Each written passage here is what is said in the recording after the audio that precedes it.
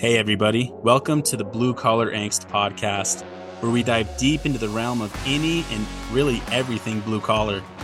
We're going to take a look at a wide range of trades and careers that range from welders and electricians to police officers and everything in between. The guests we bring on the show, the listeners, really essentially you, are the fuel that keep this whole thing going.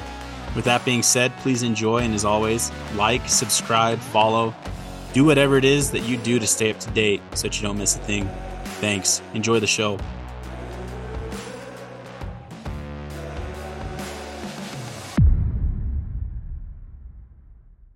We have a water foreman ORC with us today. ORC stands for Operator Responsible in Charge. So Glenn is with us. He's in Colorado. He's just a little bit south of Colorado Springs. And we're going to talk about what he does on a daily basis. And more importantly, we're going to talk about why he is where he's at. Pretty interesting story, man. Really cool to sit down with him and talk about some of the different experiences that he's had in his life and talk about, his upbringing, growing up near Flint, Michigan, and moving to Colorado, trying to just navigate that blue collar life. And just like everybody that's in this type of life, just continually trying to be better and look for the next best thing and find a better opportunity for him and his family. And I did a great job. We're excited to share this with you. I know Glenn a little bit through my dad. And, the first time I met him, I just remember we brought a dirt bike out to him to fix, I think, just the carburetor on it. And I just remember I think it was a 400, and I could barely touch the freaking ground with it. And I'm a pretty tall dude.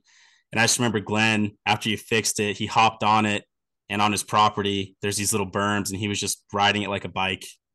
So I've always thought that was pretty cool. But how are you guys doing? Good. Thanks, David. Good to be here. Excited for another episode. Well, Glenn, why don't you kind of tell us a little bit about yourself, man? I know that you grew up in Flint, Michigan, moved to Colorado in your teenage years, it sounds like. But why don't you kind of is that right at all? It's close. Is it close? Close. Tell us about it. Well, actually, I was born right outside of Flint, Michigan, in a little town called Rankin. It's basically just a dot on a map. And so my dad worked construction, and we lived outside of Flint until 1980 when the economy crashed, it happened to so many people. And my dad worked construction, and he worked from sunrise to sunset, didn't get to see him a lot. And my dad came home after, a few nights or a few beers at the bar, like he usually did. And he came in and says, "Hey, boys, why don't you help me get my boots off?" So he sits down in the chair, and we're getting his work boots off. And he says, "I'm going to go to Colorado in the morning. You boys be good while I'm gone." And it was kind of like, okay, whatever, you're one of those, kind of when people get drunk, they promise you they're going to buy you a car or whatever, and or a bike or build a pool or whatever. So it's just kind of like, okay, whatever. Well, the next morning we get up on a Saturday, he's gone, like gone. And van's gone, all his clothes are gone, all gone. He moved to Colorado, Holy smokes. living in this little, or two brothers, let's say. I had two older brothers. I was the youngest of three. And so I was 10. My older brother was 12, almost 13, and my oldest brother was 15. And he was like, "Well, if you guys need to go to the hospital or something, there's a car out back. Mark can drive you to the hospital." Sounds good. So he moved to Colorado to get a job, look for a better life for us, and we stayed in Michigan and finished. Went to school, got up, went to school, did our own things. After a few months, my mom came down from Alaska, picked up my older brother. She came down and said, "Oh, I'm gonna come get you boys, and basically, I'm gonna save you. You guys are gonna be fine." It's like, which was weird to us because we were fine. And so she flies down from Alaska, loads my oldest brother on the plane, and flies to Alaska. So me and my middle brother are living in this house by ourselves. And about 2 or 3 weeks later, our grandma stopped by, went to drop some groceries off for us, and she kind of looked around the house. And of course, two young boys trying to take care of a house. It looked like a bomb went off, I'm sure. And so why don't you boys come stay with us? So we did for a little while, finished school, and then Dad came back and got us. We moved to Colorado when I just turned 11, to be honest. and lived in Colorado Springs for about a year. And my dad got a job with the state department taking care of Highway 67. So my oldest brother, my middle brother, was in like a junior in high school, and he says, "You don't want to change schools." He says, "Me and Glenn are going to move to Cripple Creek. You stay here in the Springs and finish school." And so me and my dad loaded up the furniture and moved to Cripple Creek. So I grew up in Cripple Creek from about 12 ish till I moved out. Graduated, moved out, and moved to the Springs. Got a job, and so that was how it all started out. So I grew up in Cripple Creek, and then, like I said, about 19, 20 years old, I moved to the Springs to get work because there was no work in Cripple Creek unless you want to work at the mine, which I did not want to work at the mine. So we moved down here, and I've been pretty much down here ever since. And that's how I got wrapped up with, your dad and his friends and all that. So What was that like, man? So like you're 10 years old and your dad's like, "Hey, I'm going to go to Colorado." What was that like? Was that like a whole year or how long did that go for? it was total. It was probably just over a year, probably 15 months. Uh, it was, it was, you look at it now and you think that, it's kind of crazy. It was a different time. I mean, you know, kids back then, you didn't have to have, at that age, you were just took yourself. My dad was the type of guy that when we were raised up, he pretty much from the minute go taught you how to be self-reliant. And so for him to go away for a while, like, he used to go to Florida and stuff in the winter for vacation and leave us at home for a week or whatever. And so it was, to us, it wasn't real unusual. The unusual part was that all his stuff was gone. That's what was weird. That was like kind of made it more real, I guess. Like, oh my God, he's actually gone for a while. And but it was all Just right. I mean, it was one of those deals. We went through it. Made it just fine.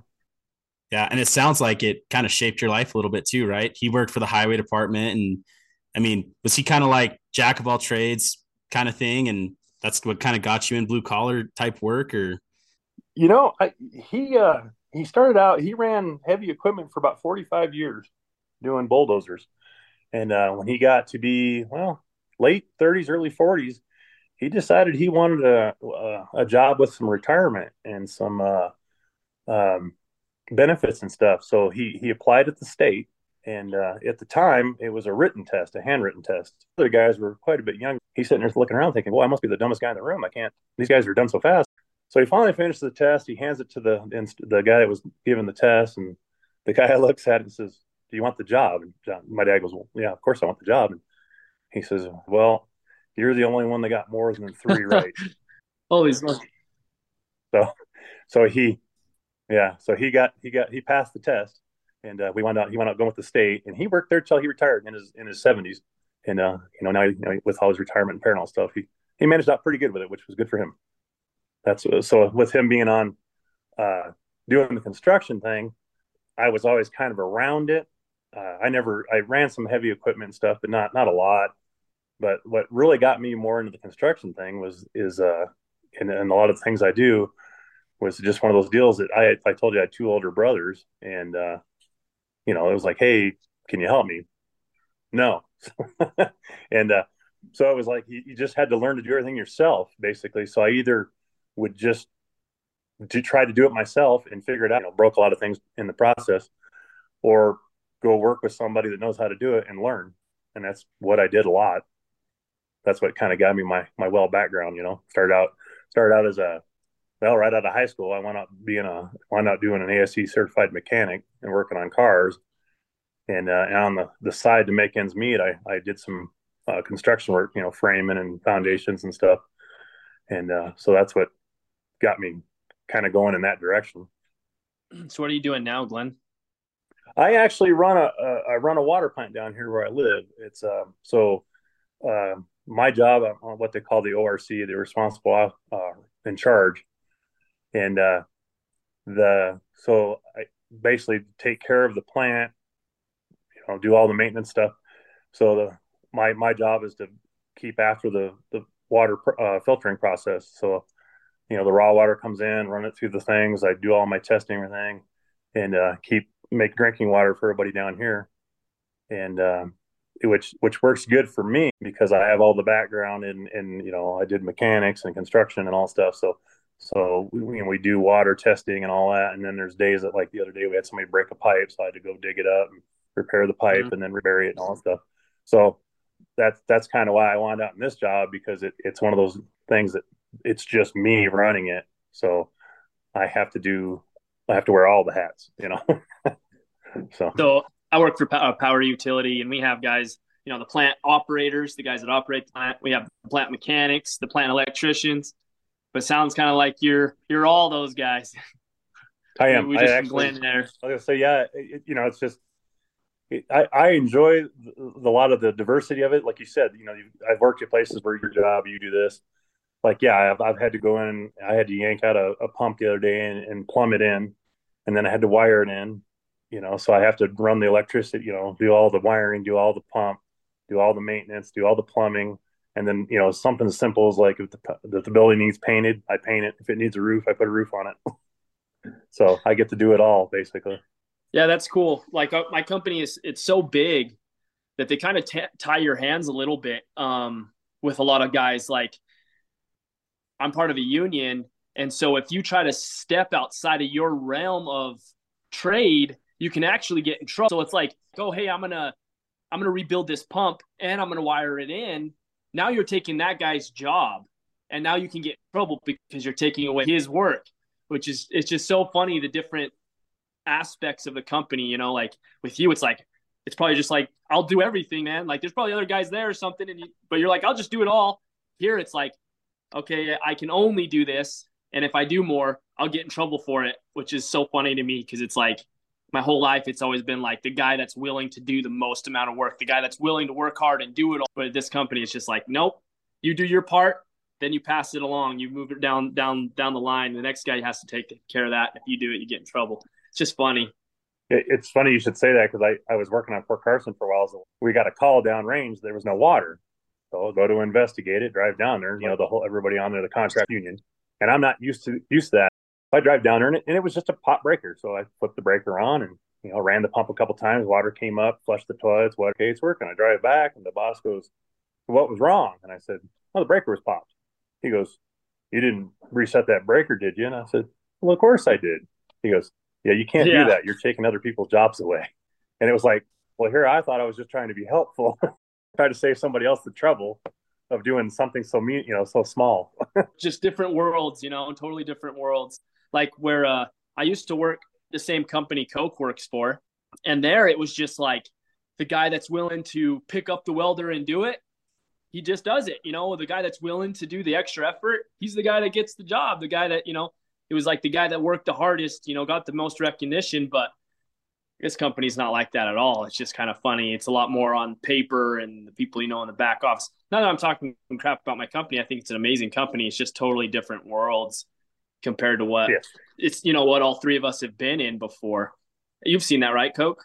Oh yeah. Yeah, I was just thinking too, like with Glenn, I'm like, I look at city jobs sometimes and a lot of them kind of start low, but you're in a great spot right now where you're in charge, you kind of have a lot of freedom.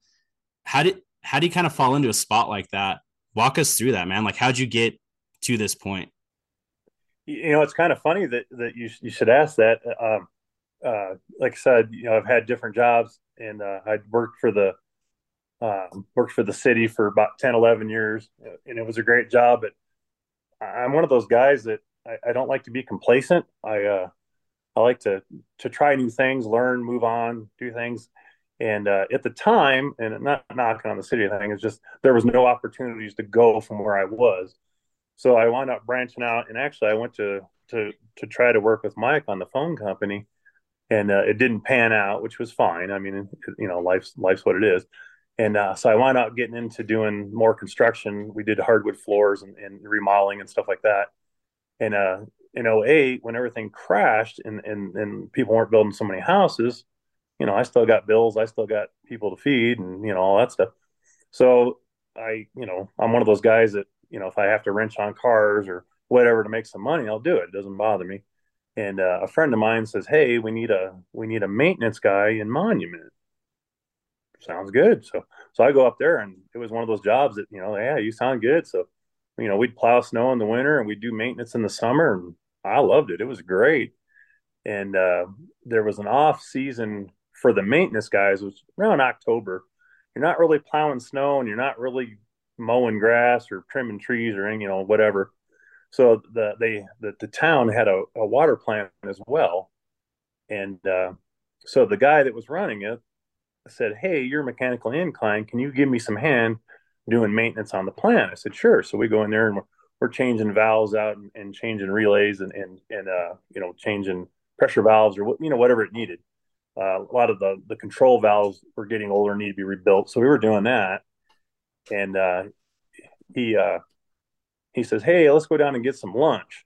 Okay, so we run downtown, grab a hamburger, and he says, "I need to run by the office on the way back to the plant. Are you okay with that?" "Hey, yeah, you're driving. And so we pull in the office and we walk in, and he looks at the boss and says, "Hey, this is my 2 week notice." And I'm kind of like, "Well, that's odd." And without missing a beat, she looks up and goes, "That's too bad." Looked at me and goes, "You've always wanted to be the water guy, haven't you?" And I said, "Oh, absolutely." And she goes, "You're the new water guy." And put her head back down. Nice. So that's how I got to be a water guy. And then the guy I was working with made it 3 days, tossed me the keys, and said, "Good luck." So I had to learn by crash course.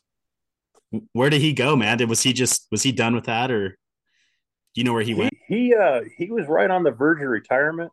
He was right at that age, and him and his wife started going through a divorce, and he pretty much sold his house, sold his gear, quit his job, bought a camper, and started traveling around the world. And good for him. He's a happier man for it. But until you understand where somebody's at, you don't understand why they do some of the things they do. But that's why he did it. And, like, no ill harm to him. He just did what he needed to do, and I learned it quick. And of course, when you start doing water, you got the state gives you about a year to learn it, and then you got to test up and get your license, and then you're good to go.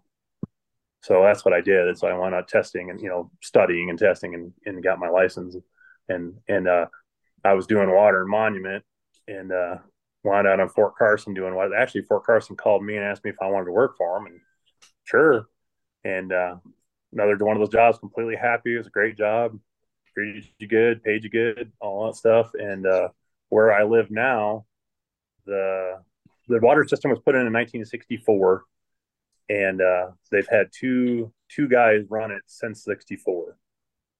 So the one guy worked like 30 years, retired, and this guy had worked about 25, 26 years and retired. And it was kind of one of those deals. Do you want this job? He's retiring. And at first I was kind of like, no. And then the more I thought about it, I was just kind of like, you know what? I think this would be a good deal. And I really enjoyed it. To me, I'm in my book, I'm semi-retired. I'm here working all day, but I don't work it's not a 9 to 5 job. So I can come and go as I please. And I just got to be around. There's certain things I need to do in a time frame, but you got checks and stuff you got to do. But if I have to run to town and do something, come back, it works out good. So I kind of got thrown into water, and that's how I got onto this job. And I know it's kind of an odd case where most people, that's not how it's going to happen to them, but that's what happened to me. So. You live on site though, then, and you kind of are just always there. Did I hear that right? Is that how it works? Yes, kind of. It's actually the water system in my neighborhood. So I live 2 or 3 houses from the water plant, and I got my work phone on me now. Like now, if something happens, they call me, and so I'm here, and I'm not necessarily working, but I'm on the job per se, kind of. So I'm like 24/7 mostly, but not always. Okay. So I don't really commute. I don't. It's great. So it sounds kind of like your whole life has almost been like here it is, figure it out. You were kind of saying how your dad almost did that to you. You kind of was like, here it is, figure it out. And then most of the jobs you've gotten, it's been like, here it is, Glenn, figure it out. Do you feel like that's shaped your life a little bit of having to figure stuff out yourself and make it work for you? Oh, absolutely. My dad's, if it was on purpose or on accident, my dad, like I said, from the minute go, he was teaching self-reliance. And I could tell you hundreds of stories of, like, just one real quick was, I blew a motor up in my car, and I was young and didn't have any money, and I told my dad, I said, I can't afford a new car, and I don't have the money to buy a new motor. I don't know what to do, and I need to get to work. And so my dad says, well, pull the motor out and, bring in the garage, pull the motor out, and I'll show you how to rebuild it. And I thought, this is great. And so I get the motor out, put it up on the bench, get it all tore apart. And I'm like, all right, I'm ready. How do we put it back together? And he goes, how would I know? And walked off. And so, oh, shoot. I had to go to the library. Back then. Yeah, I had to rent a book from the library on how to rebuild this engine. So I read the book, rebuilt the engine, started going to work again. So that's just one example. Like you said, my whole life's been that way. If it was good or bad, I don't know, but you're right. He taught me to do what I needed to do every time. And like you said, I've almost relished the fact that I can jump into something and figure it out, or say I can't figure it out. You need to get somebody else. So that's what's so cool about your guys' generation. I feel like now, and even like myself, like if that was me, I would have been like, okay, YouTube, right? And in like 5 seconds, I have all these YouTube videos I can scroll through, and I still just get frustrated as heck in like 10 minutes. I'm throwing wrenches. I'm yelling at my, whoever I'm working with. And that's because you're a millennial, bud. No, I'm just kidding. I know, right? I'm a freaking millennial too. But it's like Glenn had to go to a library. He had to read a freaking book. Like I would have been sunk in the water by then because I can't even read. and then he had to read this whole book just to how to figure out how to get his motor back together. Like the patience and the work that you guys had to put in just to do the basic stuff in life is so, it's just, it's inspiring actually, to me anyway. Dude, I think about it. So I got my grandpa's old Harley and I was working on it. I got it running, and, he dropped it a few times. He rode it from San Diego out to Colorado. I was working on it, trying to find manuals. And in one of the saddlebags, he had an old book for it. And it was like, had rain and all this crap on it. But just like flipping through a book, like Connor's saying, and Glenn, you're probably listening to us like pussies. But like literally, dude, I'm like, what the hell? How did he used to do it? And he had just wrenches and stuff in one of his bags. But like Connor said, dude, it's inspiring. And the next generation is screwed. I'm just kidding. Yeah. I've actually used the phrase to a few people, just in jokingly, but I'll just get real serious in my face and go, read a book. If you're going to figure it out, read a book. It'll tell you. Yeah.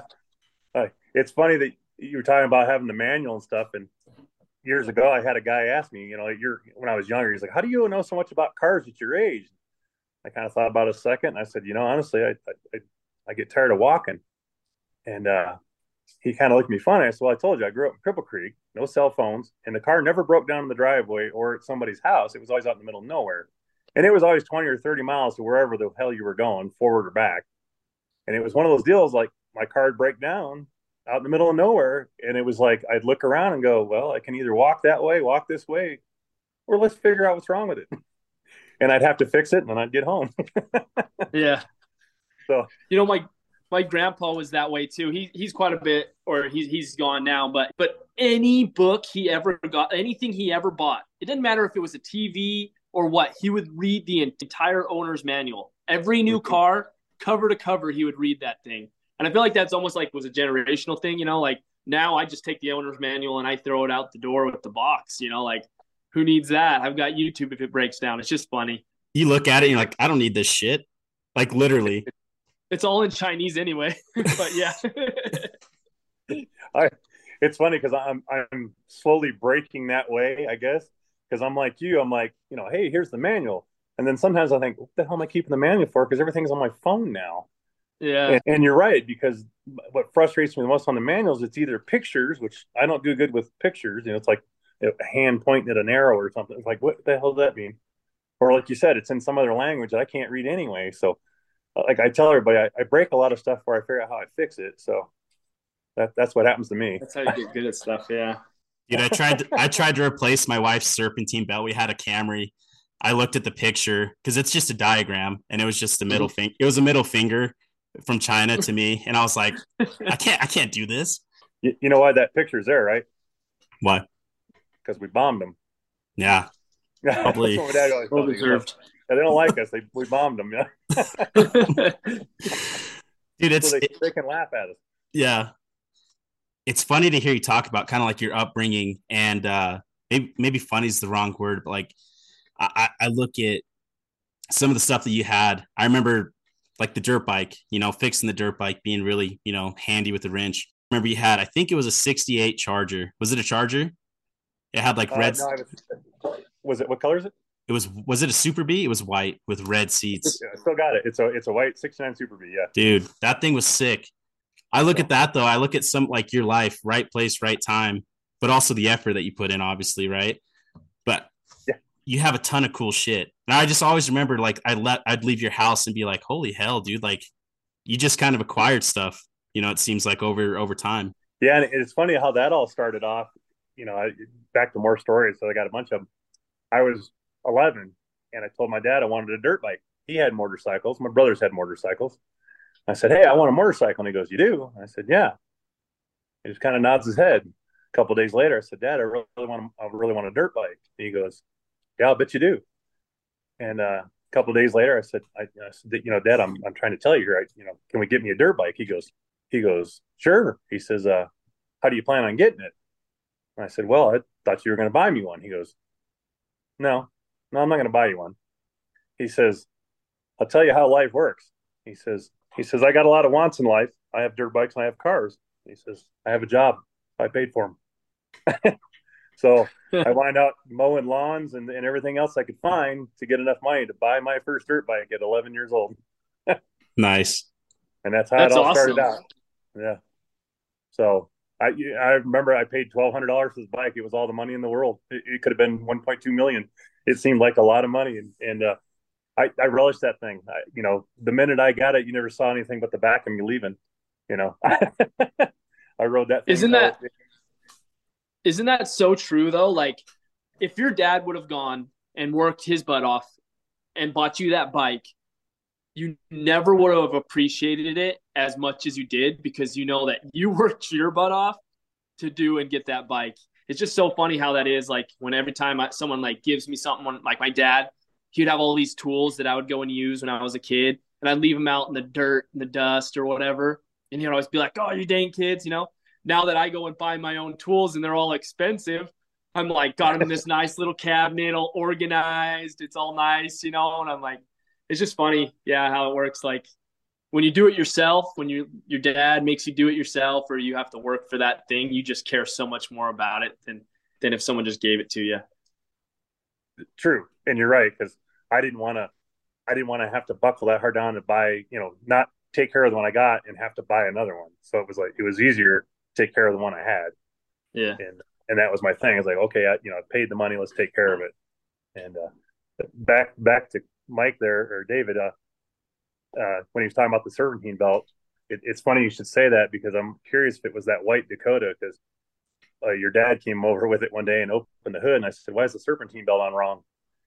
And he goes, "No, it's not." I said, "Yeah, it is." And he goes, "You caught it that fast?" I'm like, "Well, yeah." Did So you did he put it on? That's funny. if I remember right, he said he paid somebody, and I was like, "Well, you shouldn't have paid him very good because it's not on right." That was probably just an excuse. He just didn't want to look dumb. He probably, yeah, Yeah. right. It's funny. You like your dad when you're like, I want a dirt bike, and like just like Connor said, dude, it's crazy. My grandpa used to say the same thing. He wouldn't say go get a job though, but he'd be like, put your want in one hand and put your shit in the other, and tell me which one fills up Fills up. faster. And I'm like, holy hell! But it's so true, man. Like it's crazy. Yeah, it's back to the dirt bike thing. You guys probably don't remember points. Cars used to have points, and that's what made the spark plug spark. Well, I'd gotten this motorcycle, and I was just a kid, and I kicked it and kicked it and kicked it and kicked it for 2 weeks straight. Couldn't get it to start. Couldn't get it to. And of course, I knew just enough about an engine to be dangerous. I pulled the plug out, I cleaned the plug, I checked the carburetor, make sure it was getting gas. I'm like, it comes down to this. If it's got fuel, it's got spark, there's going to be either a fire, it's going to burst into flames or something. It's got to do something. This thing wouldn't do anything.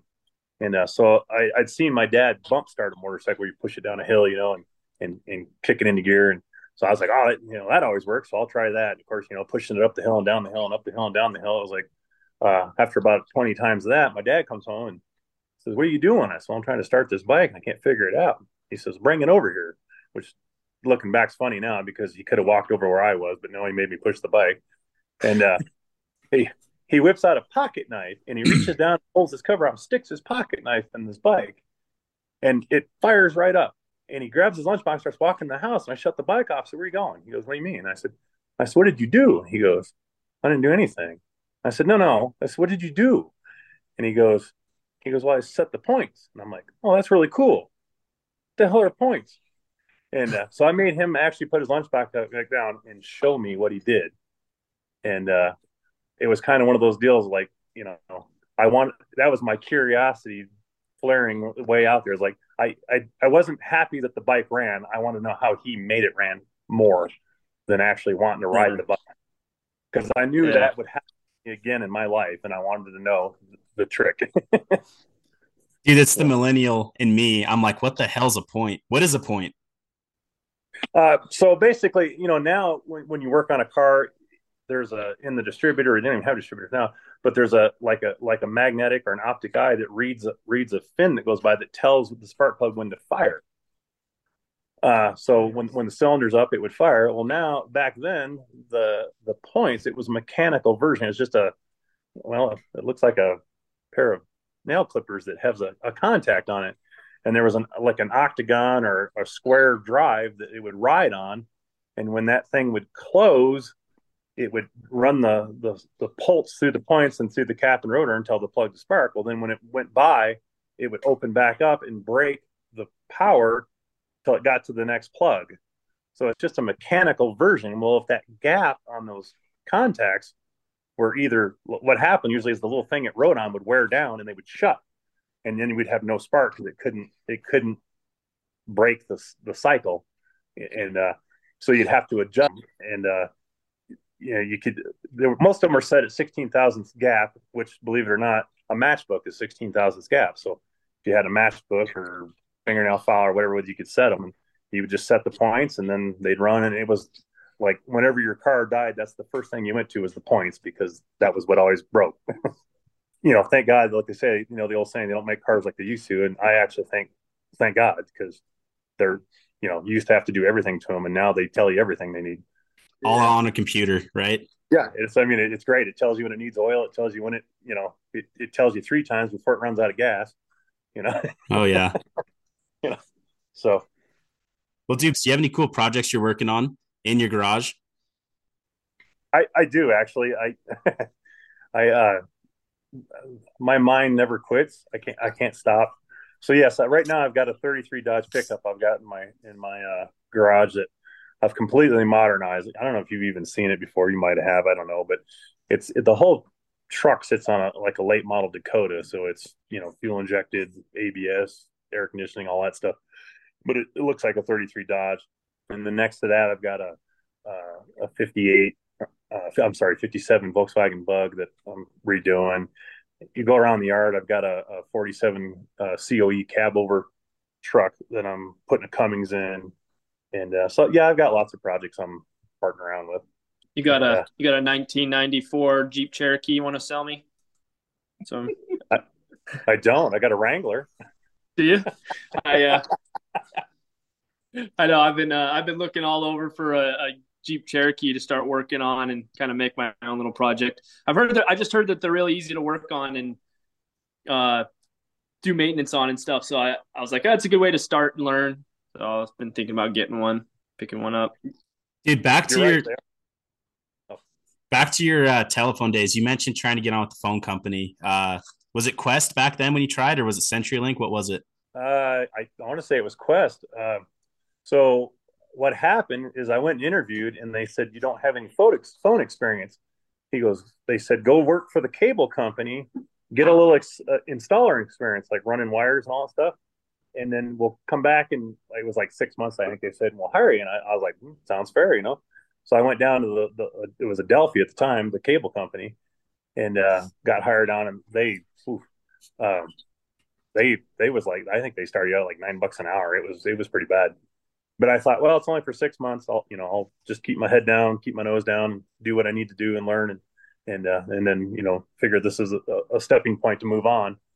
And the Twin Towers fell, and Quest and all them completely locked down hiring. So they didn't hire for many years after that. And I wasn't going to make it at $9 an hour. And so that's when I went back to construction. And a friend of ours did hardwood floor, and he was needing some help. So I got into hardwood flooring for a few years, and that's a you can make a lot of money doing hardwood flooring, but it's a young man's game. It's hard on your body, hard on your back, hard on your knees. In fact, most of the guys I did it with are not doing it no more, and I don't blame them. I'm one of the same guys. After a few back surgeries and stuff, I try to avoid, you know, carrying heavy things over my head. Being on your hands and knees all the time. Yep, pretty much. Yeah. Dude, I asked you that about the phone company. So right out of high school, I was like, man, what do I do? Where do I want to go? And I remember I applied. My dad worked at CenturyLink at the time, and I knew it was a good company. He tried to get me interested in like the fiber side of it. He's like, hey, he's showing me all these like different fiber wires and how to score wire and all that type of stuff. And I applied and I went and took a test, and then they were like, yeah, you're not smart enough to work here. And I literally was like, holy hell, is it that competitive? And it was like a telecom test or something like that. And I was like, I thought all I had to do was sit in a truck and look at the green boxes all day. I could do that. But it's funny because I look back kind of like you, man. If I would have gotten that job, I wouldn't be where I'm at now today. It's the same thing with you. If you would have gotten that job, you probably wouldn't be working at the city water company right by your house, perfect type of setup. It sounds like. Yeah. Not to knock on other jobs. I've had a lot of great jobs, and I've never actually left a job on bad terms for the most part. Most of the time it was moving on and up and better things and all that stuff. And you're right. There's a couple jobs I've had that it's like, okay, that wasn't the best job, but hey, I learned what I needed to learn, and I've always looked back at anybody that's willing to teach me anything. I'm willing to learn. Even though I'm an older man or whatever you want to call me, and I can still be taught. To me, it's like, if you get too complacent, you might as well just give up. I worked on a lot of old cars. I'm starting to learn a lot of the fuel injection and the computers and all stuff. And it's a realm, and it's like, my dad used to tell me, and it's kind of a thing. He said, do you think the guys that build this stuff, drink wine and wear slacks? He says, most of these guys that build anything, it doesn't matter what it is, are normal people that get up and put their lunchbox in their truck and go to work and wear blue jeans and drink in the bar and have coffee in the morning, and they're just people. And so he goes, it can be done. So that's cool. You can, yeah. That's a cool mentality to have. I never thought about it like that. Yeah. One of the things I wanted to ask you, Glenn, was you said you grew up next to Flint, right? Yes. So have you heard about the water crisis stuff that happened there in Flint? Oh yeah. They actually teach classes on it now on what not to do because of Flint. It's a recommended class that you have to do to keep your license, and it's quite the deal. I don't know if you ever heard the whole story or not, but basically what it came down to is Flint used to buy their water from Detroit, and it got expensive, so they decided to use the water from the Flint River, which is pretty not clean water. It's pretty acidic. Dog shit. And, so yeah, they decided to start pumping this water in that they didn't have a treatment system for. I mean, you can treat the water regardless of how bad it is, but they weren't set up to treat it. And of course, it was acidic, like battery acid or whatever you want to call it, to a point. The pH was low, and a lot of the Flint's an older town, so they had a lot of lead pipes and stuff. So it literally ate the lead out of the pipes, and people were drinking it, and it made them sick. And what the downfall to all of it was the fact that, talking about complacency, the testers, the guys were testing it, were finding it, and they were skewing the numbers. And then they would tell their boss, and their boss would sweep it under the rug, because through the whole system, there's checks and balances. Like, okay, we took this test, you turn it into this guy, and he does it, and on down the line, and they're hoping there's enough hurdles there that somebody throws up a flag. Well, everybody that was there basically was, hey, I don't want to lose my job. I'm not going to say nothing. And the end result was, it sounds like they all lost their job. And it takes some courage to stand up sometimes, and somebody needed to. How long did that go on? How long was this like a problem that they just let slide? It was about a year, maybe a little over. They just kept, like I said, I have to do rigorous testing. I have to pull samples. They got us on a schedule. I test for different things over the years, and if depending on what tests come back, they make you test more or less, and they try to hone in on if there's a problem and how to take care of it. And if you're giving them fake tests or bad, samples that weren't from where they're supposed to be, and you're basically hiding it, then the end result is people get sick, and then everybody knows. And it's better to just, if there's a problem, find it, isolate it, fix it, and move on. And they just did. Do you ever come home? Do you ever come home and you're like, don't drink the water tonight, honey? And she's like, why? You're like, let's just drink bottled water the next couple days. You just keep it quiet. I'm just kidding. No, I don't. I got my name written all over it, and I don't. Yeah.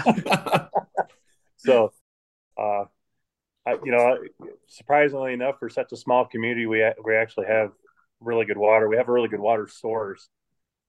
Honestly, Colorado is the first taker of water, so we don't, like, you go down the riverbanks or whatever, you get into can stuff. People don't realize it, but like, we use the water, you drink it, you wash your dishes with it, they treat it, dump it back in the river, and it goes to the next town. They consume, use it, dump it in the river, goes next. So as it goes on down the line, it's got more and more usages on it, where we're near the top of the stream basically, and our water's pretty, Colorado's got good water, especially this on the Front Range here. Yeah, and it ends in Arizona, which is where I am, and that's why I've got water spots all over my dishes and stuff. Yeah. You're absolutely right. I was going to say, people don't. It's just a kind of a tally, but the average is we wind up selling a gallon of water 14 times before it leaves the state. Wow, that's crazy. Wow. So it's same gallon 14 times. That is crazy. So I was just looking up some cool facts about that Flint crisis. It was like a big deal. It was a crisis from April 2014 to June 2016. It became a crisis on April 25th, which is my birthday. So all you listeners, send me presents here in a few weeks. I got to beat mine at 17. Oh, dang, nice. April babies are the best. But there was tens of thousands of Flint residents that were exposed to dangerous levels of lead poisoning. Yep. The outbreak killed at least 12 people and sickened dozens and more. So there was people that died over this. That's crazy. 12 deaths, and dozens of people got extremely sick from it. So that's a big deal. That's crazy. I didn't know it was such a big deal. I had just heard about it through school or whatever. They might have mentioned it. So yeah, I didn't know it was such a big deal. That's crazy. You have a pretty important job. It's the standard now. Like I said, it was a pivotal point where they completely changed all our processing and testing because of that one moment in time, basically, that changed everything. And you're right. Like I said, when people get placed and don't do their job right, in my world, people get sick or die, and people, like I said, they you either lose your job or go to jail. Hopefully, you just lose your job. It's it's important. It's people's health, and you really want to keep on it. And like I said, we finding it alive. Every system, you have a pipe break or whatever, and there's protocols, and you got to follow them. And there's a reason why they're there, is because of things like Flint. Electricians are the same way. It's like there's a certain way they do things, and they don't. It's a sharp learning curve with those guys. And I got to admit, it takes some strong people to get up there and mess with electricity. I'm not one of them. Dude, I think it's cool. You talk about pivotal moments, and I just keep thinking about driving around town, that the old guy that took off in his camper to go explore the country, good for him, better for you type situation where, you get offered this job pretty much on the spot. And what a what a pivotal moment for your life. For people getting into it right now, looking at city jobs, trying to just, curve a path or draw a path for their career. I guess what advice do you have for them? And just really basic life advice. I know you shared a lot about effort and not being complacent, and that's huge. But yeah, what's some advice for people like that? It's one of those deals. It depends on what you want out of life.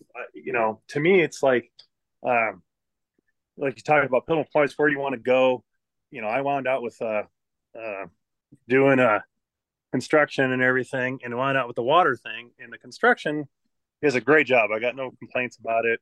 It's right. It's tough on your body. Some people have better genetics. I mean, I've known guys that do it into their 80s and stuff, and they're still kicking butt. And more power to them. I'm one of those guys that I had back problem stuff, and I had to shift gears. And I got into the water, and I'm blessed for it. It's if somebody wants to get into it, it's one of those jobs. It's not a physical job per se. It's more of a mental job, which took me a little time to get used to. There's not a lot of math, but you got to learn formulas and stuff because you're doing testing, and so I kind of had to shift gears on that deal, and I enjoyed the challenge. The biggest thing with me with the water was the fact that it's one of those jobs you can do for many years because it's not hard on you. It's not beating you up.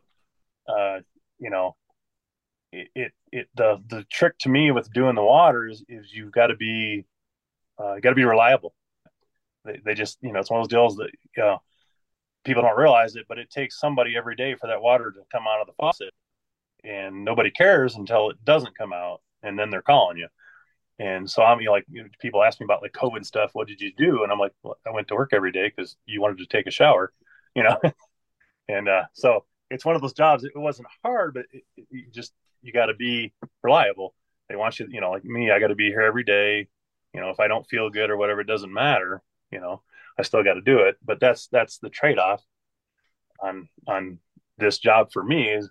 But I'm not out there, swinging a hammer or digging in a ditch and basically killing myself to make a buck. And like I said, I'm not saying that there's anything wrong with that type of, I have more respect for guys that can sit out in the hot sun and work hard all day and never blink an eye. That to me is, that's a skill to me. It really is. And so the water thing to me, like I said, it was a blessing, and I'm glad to be in it. But for people that want to get into it, I'll tell you right now, the youngest guy I've seen in water is probably 30. It's not because it's not a young guy's thing. It's just it's I guess a lot of people don't think about doing a career of water. I'd love to see younger people get into it. The trick to it though is you have to work at a water system of some kind before you can even test. We have a state ID number, and to be able to test, you have to have that number. Like just a prime example, say we wanted to hire a guy to run the weekends or whatever, I would bring him in and teach him, and then basically school him up on what's going to be on the test. And then once they test and get their license, and then they're good to go. And then of course there's different levels of the test. You can test up for different tasks of the job. And you start out with a D license and go all the way up to an A.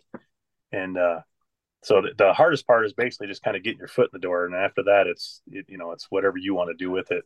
And my advice to some people with it is, you think about it, every town in America has water, so there's opportunities there.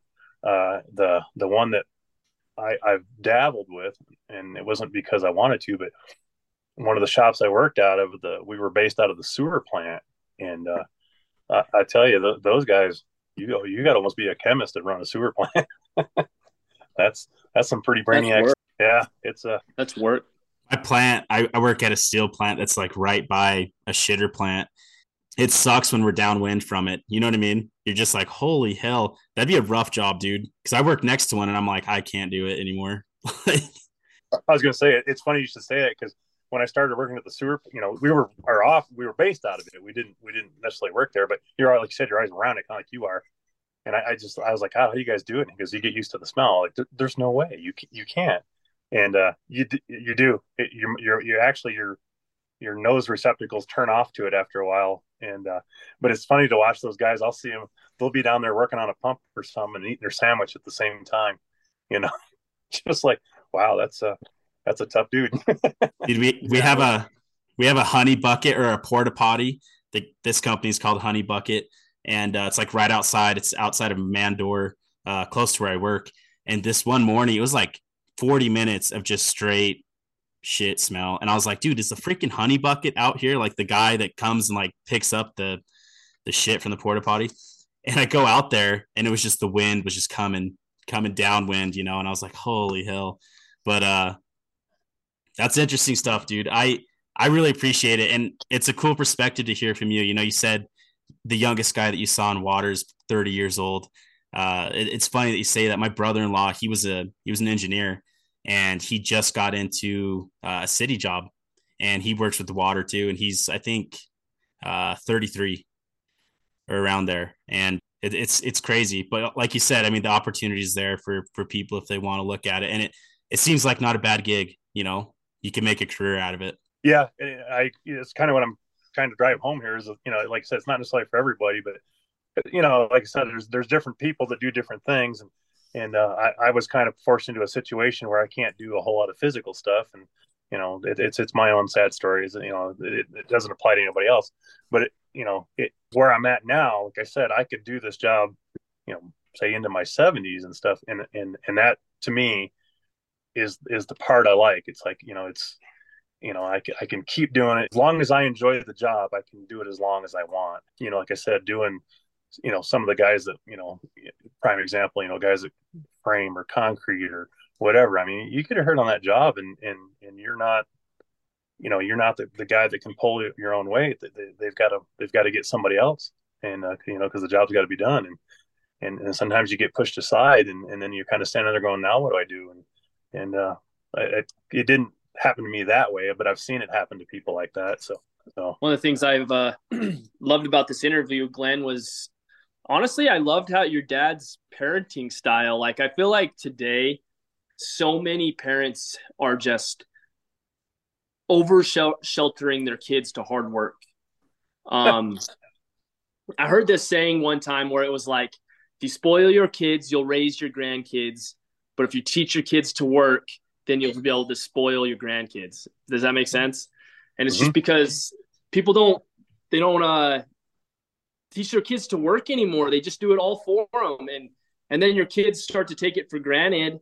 And then they just, you know, they don't give you the respect that you deserve. But I don't know. I just think it's really, really cool how your dad was always like, you know, figure it out. Like, it might have sucked in the moment, but he made you a super successful man because he taught you how to go and how to work and how to figure stuff out. And clearly you're a jack of all trades. Like, you can do anything. And I feel like it started a lot there. So I actually think your dad did an awesome job, you know, raising you, teaching you how to work and stuff. And yeah, you're probably laughing. You're like, oh man, if you knew half of it. But no, I think it's cool. I think a lot of people can learn from that. Well, yeah, thanks for the compliment, but you know, it's one of those deals that, you know, I told you he was a single parent, you know, and everything, and he did the best he could. And, you know, like I said, I never went without clothes or anything like that. So, you know, looking back, I can't really, I mean, yeah, there's days like, oh, I wish I could have, you know, got the dirt bike or whatever. But, you know, for all in all, I was like, no, my life was fine. And you know, my older brother's got kids, you know, they're in their 30s now. And I've mentioned before, it's like, you know, every parent wants their child to have a better life. Like you said, you want to give them the dirt bike. You want to do things for them. And that's in some ways that's great that you can, but you're right. It does jade it a little bit sometimes when it's just handed to them. I think about if I was left alone for a little bit and like my parents like took off, you know, I would be like that little kid in Talladega Nights. It's like anarchy. I don't know what it means, but I love it. So you're actually pretty damn lucky. That's cool. Yeah, we it was a free for all for a few weeks, you know. It's like, woo, you know, do what you want. But yeah, I ain't gonna lie, my father was uh he was just one of those guys that, you know, a lot of my friends like, oh, your dad's so cool, he lets you do anything. I mean, which he did. And but I always told him it's a double edged sword. And And a lot of my friends didn't understand what I meant. It was like, well, okay, it's a prime example. It's like, say you do something stupid and you get thrown in jail. Will your dad come get you out of jail? And all my friends were like, well, absolutely. And I said, my dad won't, because he's one of those guys that if you figure out how to get in, you can figure out how to get out. And it's always that lesson there. Like, okay, I can do what I want, but there are consequences. Dude, just the motor lesson, just in closing, that's something that's going to stick with me, you know, taking that motor apart. And you're like, hey, Dad, what do I do? And he's like, how the hell would I know? You know, you're like, oh, shit. It is, but, I don't know, walked off. Yeah. That's awesome. That's so funny. It's such a good story now. In the moment, you were probably like, oh, you asshole. But now it's just such a good story. I wanted to hit him in the back of the head with a wrench. Yeah. Oh, man. Well, dude, we appreciate it. Thanks for coming on. Thanks for taking the time. You know, like you said, it is definitely a career choice for people. And I think the biggest takeaway, at least that I take away from this, is just that continual effort. Like you said, not getting complacent. That's huge. Good lesson to me and Connor. And we appreciate it, man. Thank you for coming on. Sure, man. Anytime. Thanks for having me on. It was a good time. Like I said, I all kinds of goofy things, but we'll keep it down and simple. Heck yeah. Simple works. Hey guys, thanks for listening to the Blue Collar Ranks podcast. If you guys can, please just take a moment and share this podcast with your friends, with your family, and just, get that word out there a little bit for us. If you can, take the time, follow us and share this video with your friends and your family. Yeah. And just to echo what Connor said, the coolest people that we meet outside of the people that we know are just through you guys. We have a bunch of people that are reaching out with some of their friends that want to be on the show. And it's pretty cool to have. And this has come up a couple times too, is, can it be anonymous or not? People don't want to say, who they work for, or they had a certain life story that needs to be anonymous, and we'll keep everything anonymous. We'll change the city and say that it happened in Flint, Michigan. So, but thank you guys. We'll see you next week.